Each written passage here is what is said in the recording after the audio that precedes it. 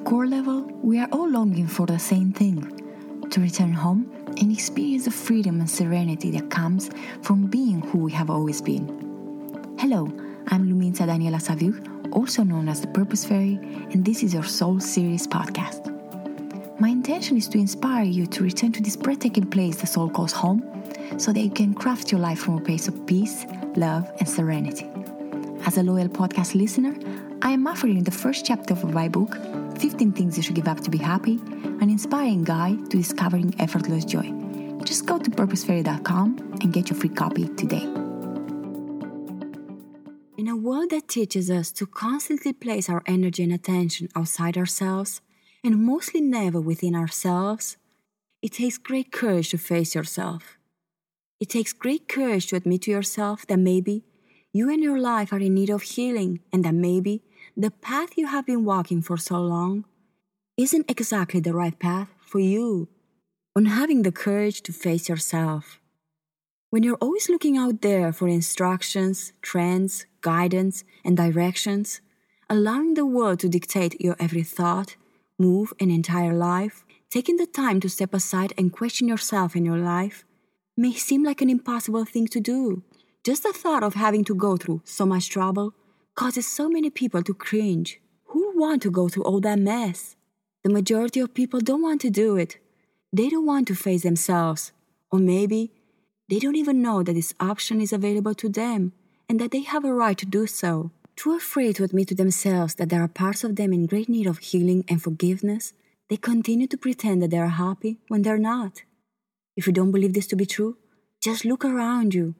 The world is full of such people who, out of fear of being judged, ridiculed, and marginalized for their lack of strength, boldness, and resilience, they continue to play a game in which they pretend to be something they are not. It's the new normal. To escape their pain and wounded self, they fill their lives with all kinds of distractions. They surround themselves with lots of interesting and important people. They go out as much as possible. They travel the world. They buy the latest of everything. They fill their homes with expensive things. They go from one relationship to another. They keep themselves and their lives as shiny and as glamorous as possible. They stay really busy. They become super achievers by doing only important things and leaving aside the not so important tasks. And the list goes on and on and on, all because of fear. Fear, that's the name of the game. Fear blinds people. It causes them to betray themselves and all they know in their hearts to be right and true. Out of fear of being ridiculed, judged, guilted, and marginalized by those around them for showing signs of weakness, they run away from themselves. Why would you face yourself in such harsh and risky conditions? It's just not safe. Fear tells people that facing themselves is a sign of weakness, while running away is a sign of great courage and strength. But that's just a lie. To face yourself is real boldness. To look at yourself in the mirror and admit to yourself that you are hurting, that is true courage and not running away. Dare to face yourself. Contrary to what you're led to believe, there is absolutely nothing shameful about being wounded and feeling lost, alone, and in pain. Nothing shameful about admitting to yourself that you have wounds you need to heal. It's the world we are living in, when you are constantly being bombarded with darkness in its many disguises, and danger is perceived as always being around the corner. How can you not feel pain? How can you not feel lost, disconnected, abandoned, and all alone? You are only human. It's only natural to feel this way. But fear wants you to believe otherwise. Fear wants you to run away from your pain because it knows that in facing your pain, you will heal it. And in healing your pain, you will take back your power, and fear will no longer have power over you. In the pain, there is healing. No matter how hard it may be to take this in, and no matter how much resistance you may feel in your body, the truth of the matter is that pain demands to be felt, and it will not go away until it will be acknowledged and healed. No matter how hard you may try to hide and escape it, pain will continue to be there, and it will remain there until you decide to take your focus from what is out there, from what they say is right and true for you, and place it within yourself to heal, to forgive, and to free yourself from all that fear and darkness so that you can return to a space of peace, safety, and serenity.